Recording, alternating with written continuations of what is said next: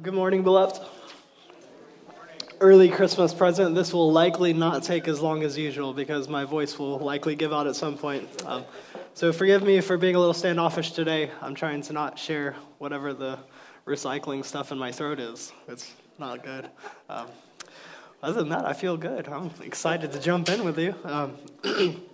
So as we get started, I think that it's important for us to kind of see, like, we're starting a new gospel, and this is gospel or good news. This is a story. This is gospel, actually God's spell. This is God's story. This is his story, and we're going to be walking through the Gospel of John. If you're new to Beloved Church in the last year, we started with this annual rhythm, and so we're going into the fourth gospel account, that we would start with Christmas being the start of a gospel, and then taking that to Easter with the death and resurrection towards the end of a gospel. And so this year, we're going to be launching into the book of John, which is my favorite. And so buckle up. Yeah, I'm very excited. But as we start a new story, if you think about just storytelling in general, the importance of introducing a character cannot be overemphasized. When you meet a new character in a story, the way that that character is introduced, if the storyteller is of any worth, is going to really set the tone for how you see that character throughout the rest of the story. So we need to look at the way that this is going to affect this character in every subsequent scene. So think with me. I'm sure that no one would offend me by saying they don't enjoy Pirates of the Caribbean. Huh? Yeah? Oh, man. Jack Sparrow. Jack Sparrow. The introduction of Jack Sparrow. The first time that you see Jack Sparrow, you recall this? Jack Sparrow, he has an amazing hat. This is one of my prized possessions. But don't ask. You don't want to know. Jack Sparrow shows up on the scene, and it's kind of this close-up. You get this visual of Jack Sparrow, hat is donned, very flamboyant pirate wear, and his face is just resolute and set. He's gazing off into the distance, past the camera, and you see him, and you see clouds, and you hear the wind rustling, you see it blowing through his hair, and it zooms out a little, and you see that he's standing there holding on to the crow's nest at the top of his vessel. And you just see the determination that he has a goal. This man is on a mission. And there's so much character wrapped up in just what you see, the things he's wearing, the scars on his face, the makeup, everything about it, just like, wow, this is a character of depth and determination. And then all of a sudden, he jumps down from the crow's nest following this rope, except it's only like a 5-foot drop. Because as the camera zooms out, you realize he's just in a little rowing dinghy, and it's sinking. And so he takes the bucket and he's bailing the water out. And then he looks over as he bails the water out, and a couple of pirates have been hanged as their execution, and a sign that says, "Pirates, be warned." And he takes his hat off and crosses it over his heart. And that's your introduction to the character of Jack Sparrow. And you realize that in that introduction, they have beautifully crafted this story to where you see the depth of this character, and yet just kind of the frivolous, the triviality, the weirdness of such a man. So no, everything you need to know, every encounter you have with Jack Sparrow from that point forward is shaped by the way that they introduced him to us in that scenario. That one scene, that one introduction tells us everything we need to know about who this Jack Sparrow is. Captain Jack Sparrow, throughout the story, will show up, and it's still this same weird dichotomy. This is this character that is mesmerizing and exciting. He captures us, he excites us, and yet he's just so silly. And so the character being introduced is so important for us as we track through the story. And so introductions are important. Okay? Hold that.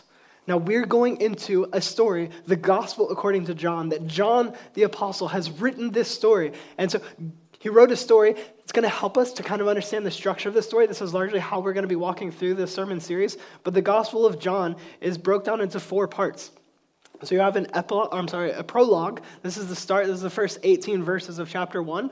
And then you have book of signs, which is chapters 1 through 12 approximately. And then you have the book of glory.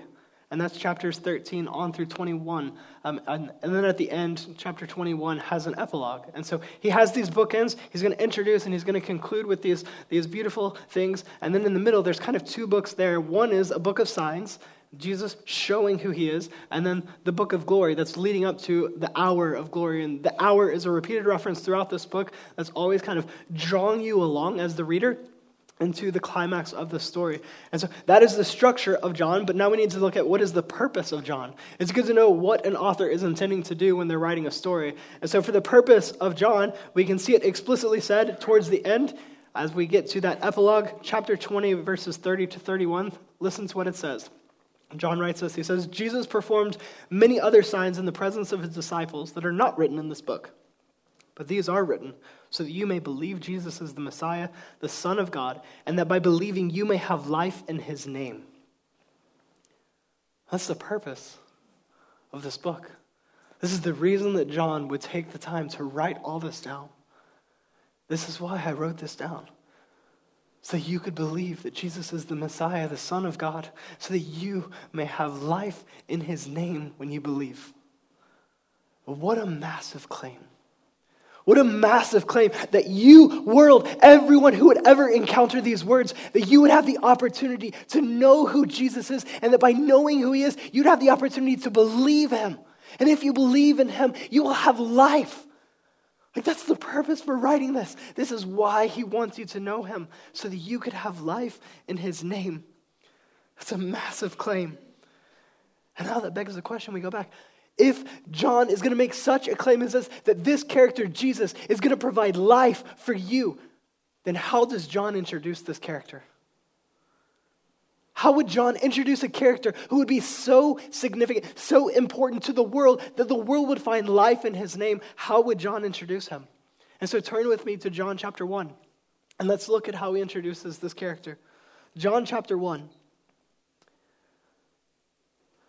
If we start in the first verse, it says, "In the beginning was the Word, and the Word was with God, and the Word was God." He was with God in the beginning. Does that sound familiar to you? If you've ever read the very beginning of the entirety of the Bible, it should sound very familiar. Genesis 1:1, the first book of the Bible, the first verse starts and says, "In the beginning, God created the heavens and the earth." And now John starts his gospel. He introduces this character of Jesus and says, in the beginning, same exact wording, was the Word. And the Word was with God, and the Word was God. He was with God in the beginning. John begins his gospel by going all the way back to the very beginning. We cannot go back any further than this. We know nothing of prior to this. We go all the way back and we say, what was there? God was there. Before the beginning and at the beginning, what was present? God was present. And who was with God? The Word. And the Word was God. This is who was at the beginning. And if we jump down to verse 14, read it with me. It says, "The Word became flesh and dwelt among us. We observed his glory. The glory is the one and only Son from the Father, full of grace and truth." So who is the Word? Who is with God and was God at the beginning? The one who was born into humanity, namely Jesus Christ. And so as John wants to introduce this character that all of this story is going to wrap around, it's going to focus on him. He wants to start from the very beginning saying, I'm going to take you back all the way to the beginning.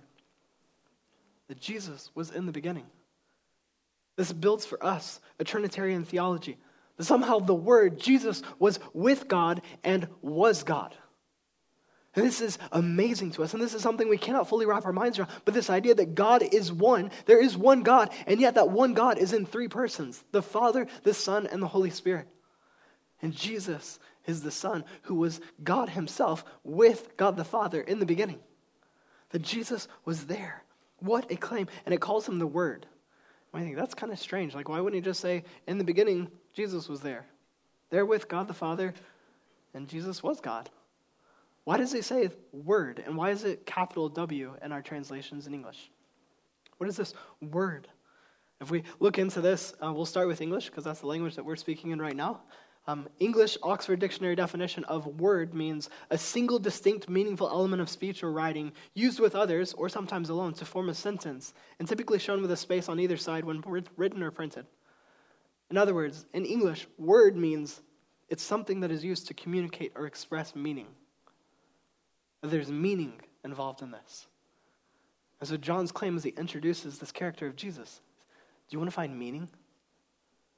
Do you want to know what makes sense of all of this? Well, we go back to the beginning. We see that here's meaning himself, as in Jesus. And then this text, this book was originally written in Greek, as it was given to us. And if you go back into the Greek word here for word is logos. And logos, this Greek word, actually has to do with reasoning or order. Sometimes the Greeks would take this even further into this principle, this reasoning or logical principle that's ordering the cosmos. What's holding all of this together? What is it that makes sense of all this? And so you can see how these are so closely tied together. Or logos sounds like our English word logic. Very close. That's where we get this word. And so what is the logic behind all of this? What is the principle? What is the thing that's holding all this together? In Greek, it was the logos, the word. Or in Hebrew, as John would have been a Hebrew boy, largely it's thought that he was probably a teenager in his time with Jesus. And so John, as a Hebrew boy, an Israelite, a Jew, what would he think when he hears this word that we see as logos or word? The Hebrews would think very similar, but they would tie this to God's communication that holds power, that there's power behind this thing that holds everything together and gives purpose and meaning and order to things. That there's power here. The Hebrews don't think that words just have the power to communicate, but also the power to create. And you know that's true here now. That I can say things in an encounter with you that simply just communicate. The restrooms are to my right. Or I can say things that would actually create a moment. You can use your words to just communicate something, or you can actually create a new reality. And we are limited in that, and yet we see how we still, in our limitations as finite creatures, can do the very same thing. And yet God is infinite. And as he uses words to hold things together and bring order, he also creates in his power. And John is saying, this is Jesus. He is the one with the power to create. And this actually leads us beautifully into verse 3. Look at what verse 3 says. It says, all things were created through him, and apart from him was not one thing created that was created, or that has been created. So Jesus is the one who has created all things. It's through him. Apart from him, nothing has been created that has been created. Everything that has been created came through Jesus. He is the Logos. He is the one with the power to create. It comes through him. He was in the beginning and brought about all of what we know as creation. Jesus. And this, again, you've got to remember, this is John saying, guess who he is? Let me start with this. This is my introduction. As you hear all the stories that follow, remember, this is him, the creator. Jesus is the creator. And so, fill in the blanks. Jesus does what? From eternity past, he has always been God, and yet he steps into time. He steps into humanity. He takes on human flesh. He enters into this. And when I say this, what do I mean? I mean brokenness. I mean a creation that is stuck in rebellion. A creation full of darkness and chaos when he created it good. And so you think John is saying, hey, as you read all these stories, as you experience Jesus, as you've come face to face with him and you hear the way he talks to you, you got to remember this was God who made all things. This is God who made all things and he made it good. And now the gravity of that God who would make everything good stepping into this mess. And you watch the way that he engages with us. Who is this God? This is amazing. And this word would come in. And this also, I think, is important. We did an excursus on this at the end of a gathering a few months back as we started Ephesians, but there's something in theology called Arianism. And so often we know those who are part of an Arian theology as Jehovah's Witnesses or Mormons. These are people who would say that Jesus, the Son of God, is not truly God himself, or he is just a God, and he is a created being. This disproves this. Like full stop. You cannot accept that. Jesus is God. I want you to hear that. We will emphatically, without hesitation, say, Jesus is God. To not know that Jesus is God is to totally miss who Jesus is. And John wants that to be so clear as he introduces this character. Jesus is God. He created all things, and thus he must be God. Because it says, nothing was created that was created apart from him. And so if Jesus is the one who created all things, nothing came into being except through Jesus. That means Jesus categorically must be God. There's no other option. He is God. And so you have to feel the weight of this, that Jesus is God himself coming into this calamity that he made good and we rebelled against. He shows up on the scene as God himself, clothed in humanity. This is amazing. So I want you to hear me clearly. We have to take this. Jesus is the eternal God and always has been. When John introduces Jesus as this character, you need to hear emphatically that Jesus is the eternal God and he always has been. In the words of one of my favorite songs, you've been God for a long time. As you think of Jesus, we just cannot help with all of the things that can get me so frantic and worked up. You just think, you've been God for a long time. The one who stepped into this. There's no one like him. And now look at verse 4 and 5. It says, in him was life, and that life was the light of men. That light shines in the darkness, and yet the darkness did not overcome it. The first creative act, if you go back in Genesis, was to create what? Light. To separate out darkness and light. And now John says, introducing Jesus, the eternal God, who has always been and always will be. The one who created everything. And now what is he? He is life and light. This is who he is. He is the life that was the light of men. That light shines in the darkness, and yet the darkness did not overcome it. The first creative act was to bring about light. Light shining in darkness, like Jesus, who now is life, the light of men shining in darkness, and that darkness is not able to overcome it. Nothing will overcome that. And this is tied to the purpose statement that we read back in chapter 20. Why did John write all this? There's so many other things I could include here. Actually, at the very end of the book, he says, we could, all the books of the world couldn't contain all the things that he did. But he's selected these select things so that you would know that Jesus is the Messiah, the Son of God, and so that by believing in him, you might have life. You would have life. And so he is life. This is why you need to know who he is. The most important thing that you could ever decide is what you believe about Jesus. Who is he? Is he life for you? He is life. He is life and he is light. Life and light. But when we think about life and we think about light, our reality is that light can fade. Light can diminish. Light can fail. Life also can fade, diminish, and fail. And some of you are dealing with that firsthand, or maybe with someone that you love deeply. But the fact that we're aging, we're frail, and you think of the way that we have light. If I don't pay that bill, it's going away. I can try to manufacture it myself. All these things, we think simply in terms of a candle. What takes away that flame and the light that it gives off? There's probably more than this, but I can think of two very quickly. One is that a source of power that is stronger overcomes it. Like the of someone blowing it out. Or some cloth covering, suffocating it, depriving it of oxygen. Some strong, calloused fingers grabbing the wick.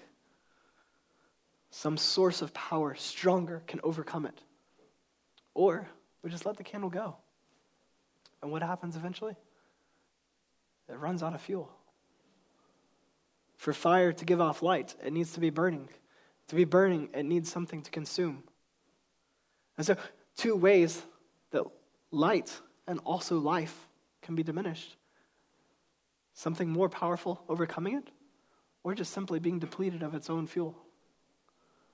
And do you know that that will never happen with Jesus? Because of the way that John introduced him, he's eternal. He has no beginning. He has no end. He will never exhaust himself. He has all power. And yet, as he exhausts power, he's not exhausting power. He has it all, and it's never deplenished. He doesn't even have to add it back. He has it all. There's no beginning, no end. There's nothing that could overcome him. Nothing could step in and extinguish this light. He is the most powerful, and he has everything at his disposal. It's not possible for Jesus, who is our life and light, to be overcome. He shines into the darkness, and the darkness cannot overcome it. Another translation, it cannot comprehend it. And it actually is capturing the same two ideas. We just lose a little bit of it in our English. We can't even understand this. We certainly can't overcome it. And Jesus is mighty. He is so big. And I want to ask, how big is your view of Jesus? As John introduces him, there's no way to make him bigger. How big is your view of Jesus? Have you settled for, baby born into a little manger there? It's beautiful and it's true. But when you see that baby, as you think about that this week leading up to Christmas, as you celebrate this, you sing songs and you eat and drink and all the things that we do to celebrate his coming. Don't let it stop with him being just a baby. This is the God of the cosmos. This is Lord of lords, King of kings. This is the God of all power and glory who's come into step into this mess to save us, to be light, to drive back the darkness. Yeah, what is the darkness? And you think of the way that Paul said this in 2 Corinthians 4:6. He said, "For God said, let light shine out of darkness. It is also shown in our hearts to give the light of the knowledge of God's glory in the face of Jesus Christ." But this is how we know. Where's the darkness? Well, according to what Paul just said, largely it's in our hearts. And the heart is the causal seat of all of our affections, decisions. It's the center of our being. Like, there's darkness in us. We are sinful, broken people. And yet God says, I won't leave you there. And put your faith in him. And his promise is that he will save you, that he is light shining into the darkness, and the darkness cannot overcome it. Do you need life and light in your life? Do you feel like you're just kind of just running on a treadmill and never making any progress? And you know that I'm going to run out of energy at some point. I'm going to face plant and fly off the back of this thing.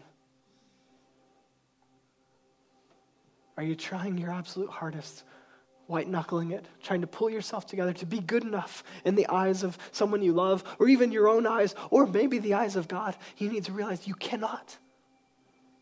You cannot overcome the darkness, but Jesus, who is life and light, he can. Just let him shine in you. See the light of Christ. See who he is. This is God who has come to save us, and he did that by being born of a Virgin Mary. So he would not have this imputed sin that we're all born with. He would live a sinless life as the Son of God, God himself, wrapped in humanity.